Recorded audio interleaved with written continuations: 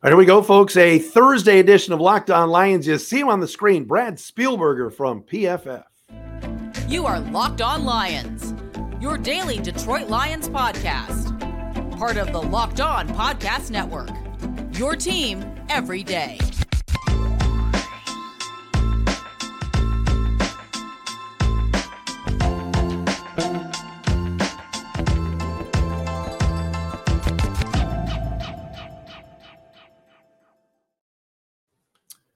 What's good, everybody? Matt Derry with you. It is a Thursday edition of Locked On Lions right here on the Locked On Podcast Network. Thursday, June 22nd, NBA Draft coming up tonight into Friday, June 23rd. Thanks for listening and making us your first listen each and every day right here on Locked On Lions. A lot to get into today, including a discussion with Brad Spielberger. We love Brad from Pro Football Focus.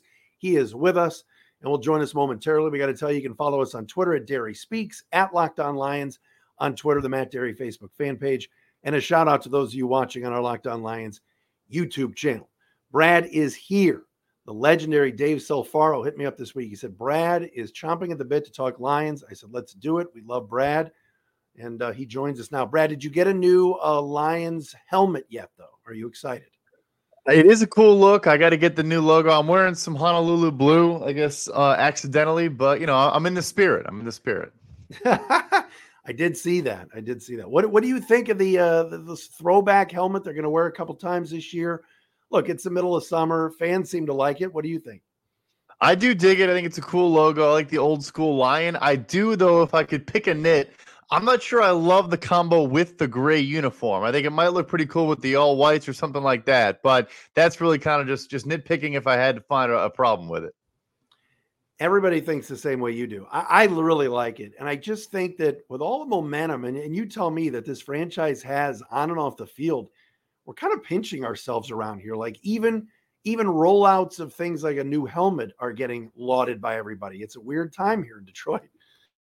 You start winning, you start stacking those W's, I guess. Yeah, I think it is. Usually when a team releases a uniform, it's almost consensus negative reaction. So to get, I agree, kind of consensus positive, that's just, you're in a good streak right now.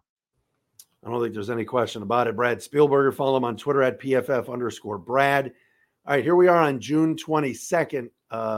Brad, where are you on the Lions? Has anything changed as far as how you feel about their offseason? And, you know, as now we're turning the page towards training camp. I know there's some other free agents that are still out there that maybe the Lions could sign, but it seems like they're pretty content with where this roster is, don't you think? Yeah, it seems like it, and I think they should be, right? I'm sure we've talked about, I think, maybe one more piece on the interior of the defensive line. If I had to find a spot where I think they could shore up the position a little bit, there aren't really any guys out there in that market that they tend to get signed up pretty quickly, and maybe they also just didn't want to spend in what really was a player's market this offseason at that spot. But, yeah, still think they're the presumptive favorite in the NFC North, and they should be. Obviously, I think maybe since last time we spoke, Jameson Williams now out 6 games, but he'll still probably play more games than he did last year. So still should be the favorite, and I think you're seeing good things. Love Sam Laporta. Obviously, tight ends as rookies don't contribute a ton, but that after the catch ability, they might be able to get him to use early on as a rookie. It's interesting you mentioned interior D-line. There's some edges out there. There's the rumors, and I haven't really addressed it much on the show because I don't see it happening, of some sort of Chase Young trade. Yannick Ngakoue is out there, but I think especially at edge with all the guys they have, and I touched on Josh Pascal on the show yesterday, they're kind of loaded at that spot, aren't they? They really are. No, I mean, you look at the draft class last year, all the guys they bring in, even depth pieces now as well. I'm, of course, blanking on his name now. Who is the 5th or 6th rounder that flashed? James Houston. Yeah, James Houston the 4th, who flashed a ton last year. I was high on Pascal coming out of Kentucky, obviously missed some time, but yeah, I think edge is fine. And then there are some pieces there. Obviously, you saw it a bit with Aidan, guys that you can kick inside for passing downs as well. But I just think on early downs, another piece opposite of Aleem McNeil, probably the last spot that I think you could point to and say, if only they had a guy here, you know, then I'd be really high on this roster across the board. You mentioned before about Jameson Williams. A lot has been made of the NFL now adjusting this gambling suspension business. They're not going to lift it. They're not going to reduce it. And it sounds like Jameson is not going to appeal it. What's your take on all of this? I'm tired of talking about it, but it does seem like the NFL is sort of admitting maybe the rule was not clear and maybe it was too tough on guys that were betting on other sports.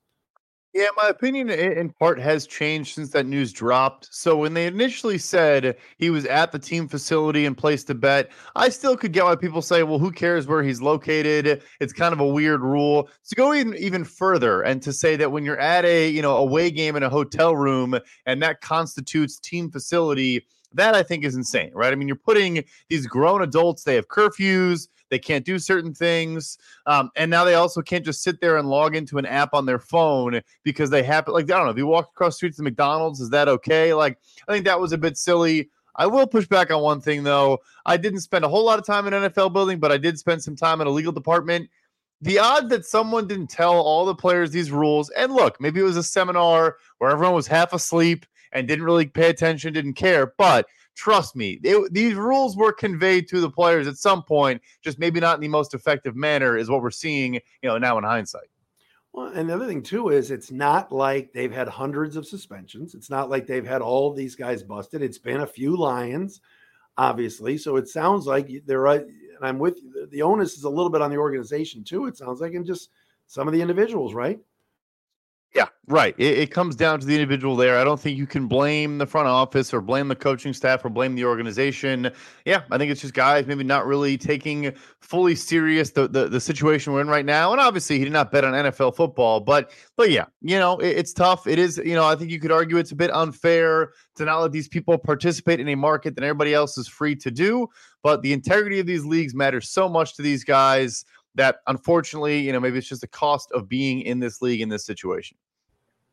Brad Spielberger with us, Pro Football Focus. We've done a lot of PFF stuff recently, Brad. A couple of things I want to hit on. Number one, and I know you don't write all of these. Sometimes, Trevor's involved or some of the others, Sam. Offensive line, Lions have a top 5 O-line, according to you guys. Pretty accurate. What did you think of Sam's list?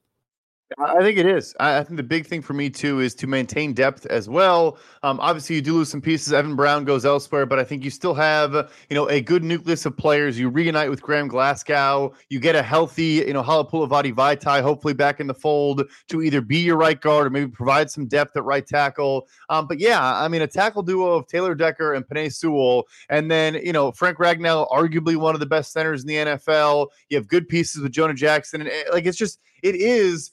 Like we always preach, probably why they rank so high for us is the offensive line can often be a weak link system. So even if you want to argue, okay, Taylor Decker is not a top 10 tackle at the left side, he's top 15. Okay, fine.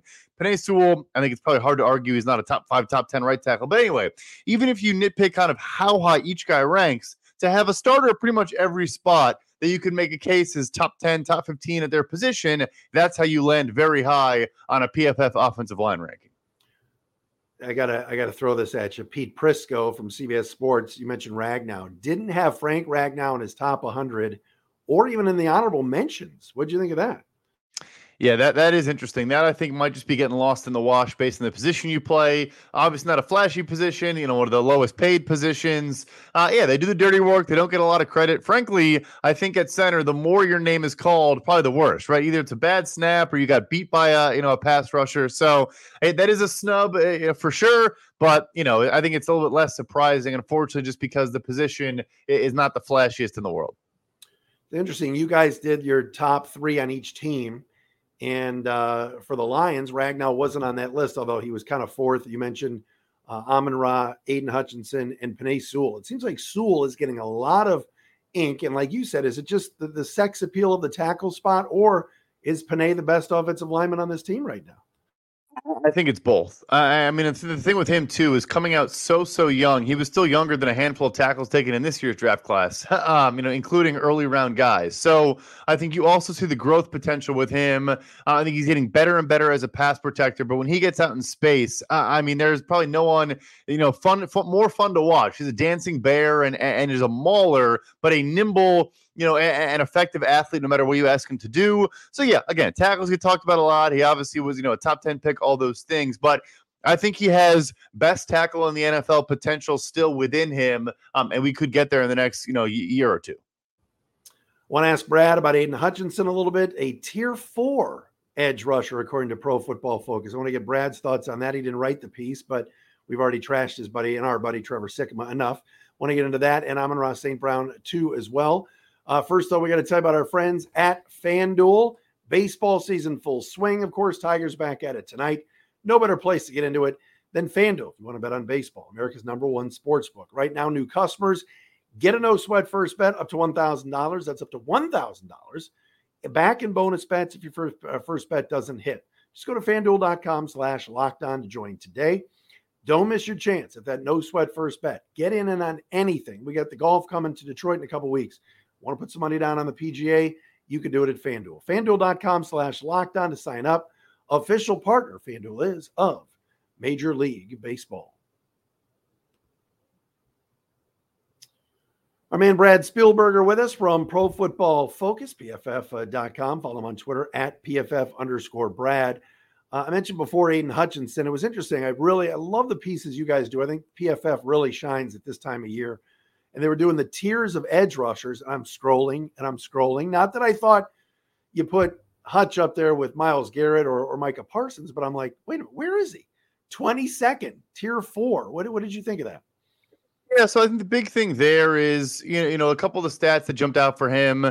Obviously, good sack numbers, all those things. First, I would say he played the third most pass rush snaps in the NFL last year. So his volume was crazy. When you have a great offense and a leaky defense and you're playing a ton of games for all 60 minutes, his opportunity was just off the charts. 570 pass rush snaps. Like I said, third most of any player in the NFL last year. So we then, of course, we're PFF. We look at the underlying metrics. His 12.2% pass rush win rate was outside the top 40 for edge rushers last year with at least 100 pass rush snaps. And then his 10.1% pressure rate was also outside the top 50 among edge rushers with at least 100 pass rush snaps. So some good news. You look at the first half or second half of the year, and all those things start trending upward. You also look at what we call true pass sets, which is you remove screenplays, you remove play action, you remove quick outs when the quarterback throws the ball in less than 2 seconds. And again, Hutchinson shows up a little bit better on these true plays that actually show and identify a guy's talent. So, look, he's on the list. He's trending strongly positive. PFF loves the guy, but he's not quite in that top echelon just yet. But I do think he will get there. Yeah, PFF loves him. Austin did the 30-part series on him last year. It's weird, win rate and obviously you guys have people watching tape more than anybody. But how do you, pressure rate, win rate? What's the definition of those, just for the layman out there? For sure. So I do think pressure is interesting because there are so many different companies now that do it and they define it differently. Ours is truly based on film. So is a edge rusher causing a quarterback on tape to change his path or to scramble or escape the pocket or do whatever? That's going to be a pressure for us. Other companies, they actually use player tracking chips and say, did the guy get within this distance of the player? I won't give a value statement on which I think is better, but I do believe other companies, there could be a blocker in the way, and it might still constitute a pressure. So that's one. Pass rush win rate is really just, did you beat the man opposite you? So you could actually win your one-on-one matchup, use your hands well, swipe him down, but you don't actually pressure the quarterback because maybe he's already rolling the other way or something's happening, but you definitely won your one-on-one matchup, and that's how we define those two terms. How do you view Hutch then in year 2? Like what do you think he has to improve on to get into that top 15? I think at times he could get a bit upright, and I think some of the heavy-handed tackles could kind of just bump him off. If he didn't have good leverage and come in low, they could kind of use his length and his height against him a little bit, and I think that, frankly, is something you just see from a guy that needs to have a full year in an NFL weight room, and we all know, or you can tell from Hard Knocks and whatnot, he's going to be in that weight room putting in the work. So I think it really is just an adjustment period, just a different speed and size of the NFL level, but then also I think it's why he makes a lot of sense to kick inside for some of these pass rushing downs. Let him use that length and that strength against guards and get right up on their toes quicker, and still have the nimbleness, the flexibility that maybe could beat a guard that maybe tackles could handle better. But I think he's going to be even better this year, and the stats will also match some of the underlying metrics we just talked about. Let's shift to the offense. I was on a Bears podcast last night with a couple of guys, Mark and Mark Harmon, and they asked me who the best is Jared Goff the best quarterback in the division? I said yes. And I'm not a Justin Fields fan. I joke and call him Hall of Fields because I think people are putting gold jackets on him. But how would you answer that question? Yeah, it probably is. I think Kirk Cousins has an argument. I know he's everyone's favorite punching bag, but and his ceiling is not particularly high. But he's been a solid quarterback for a handful of years now. But obviously, he's about 6-7 years older than Jared Goff, maybe even more than that. So, yeah, I think it's fair to say that as of right now, Jared Goff is that best quarterback. He's for sure the best thrower of the football. He's always been a great thrower of the football.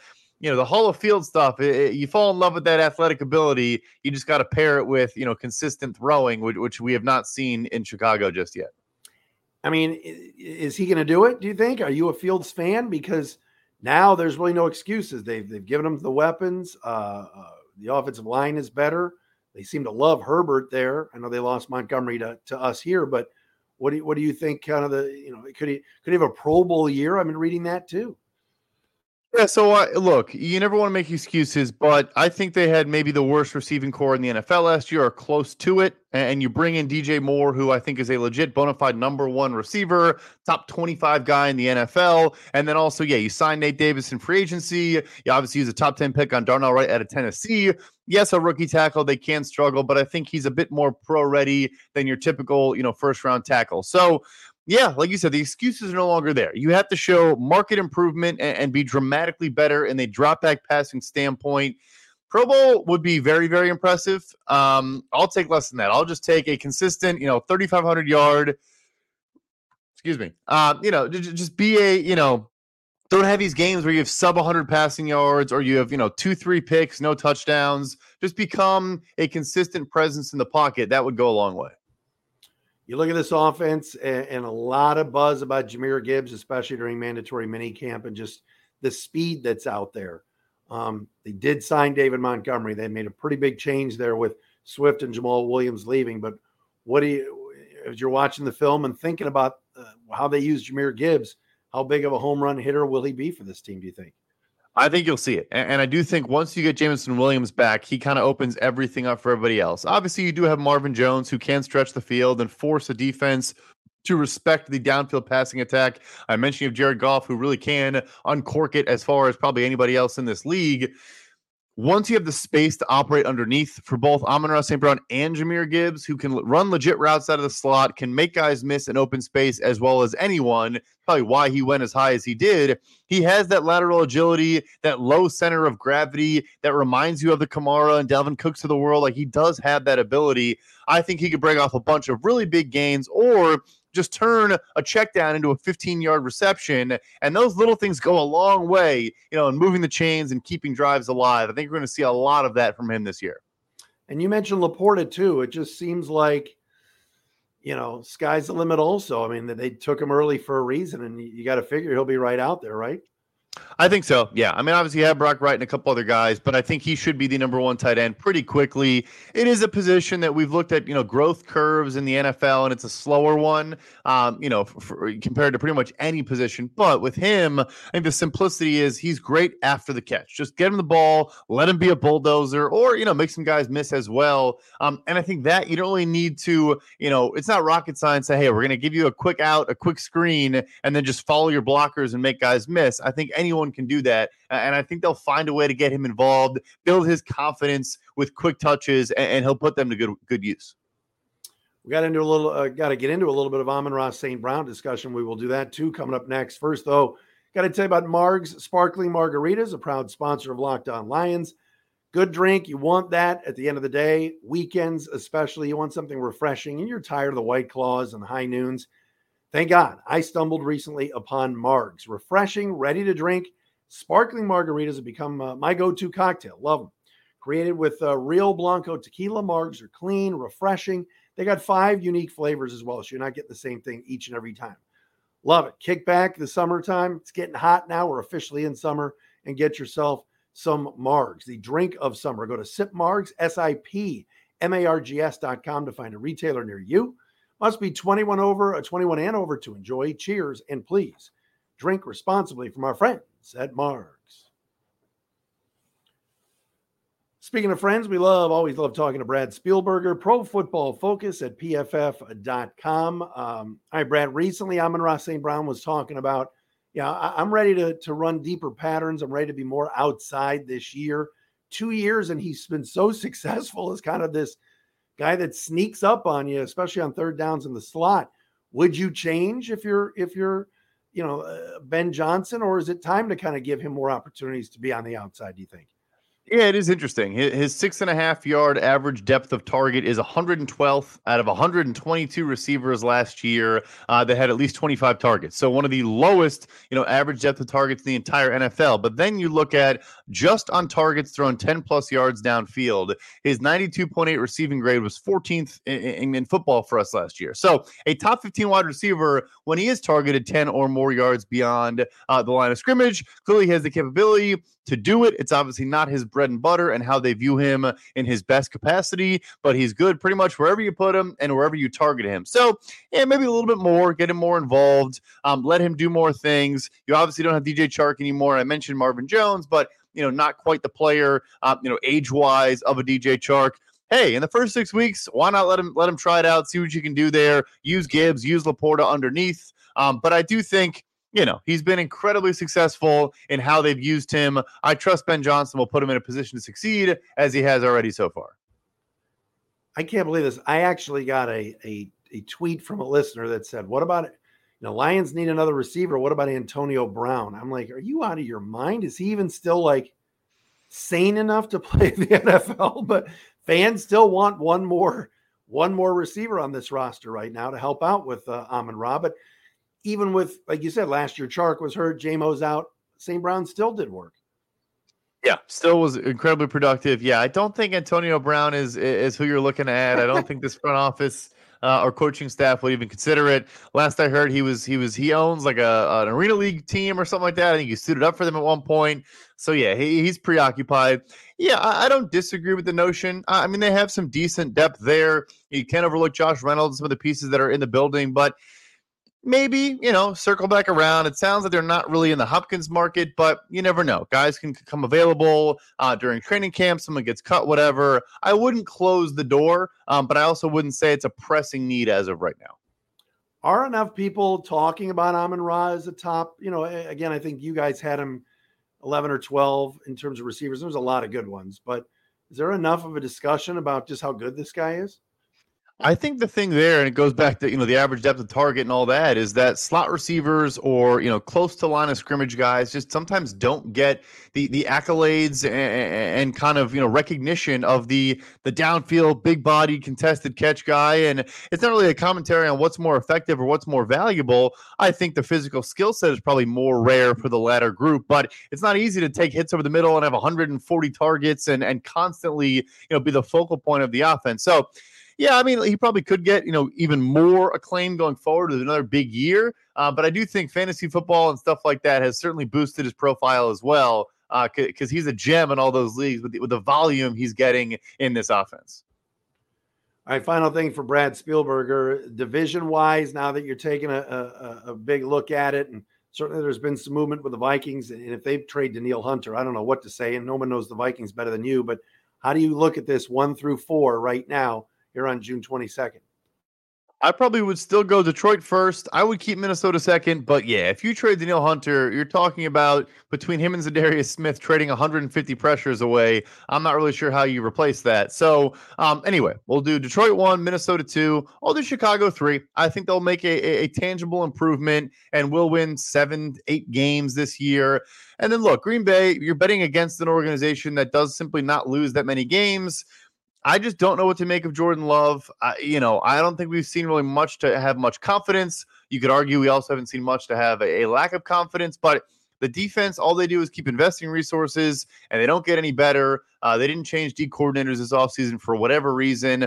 I just think they're going to have a down year and maybe be back quickly, but have a down year in 2023. Brad, always good to see you. Thanks so much. Yeah, thanks for having me. Brad Spielberger with us from Pro Football Focus here on a Thursday edition of Locked On Lions. Thanks for making us your first listen. Shout out to the everydayers that are with us each and every day. And we'll talk to you again tomorrow.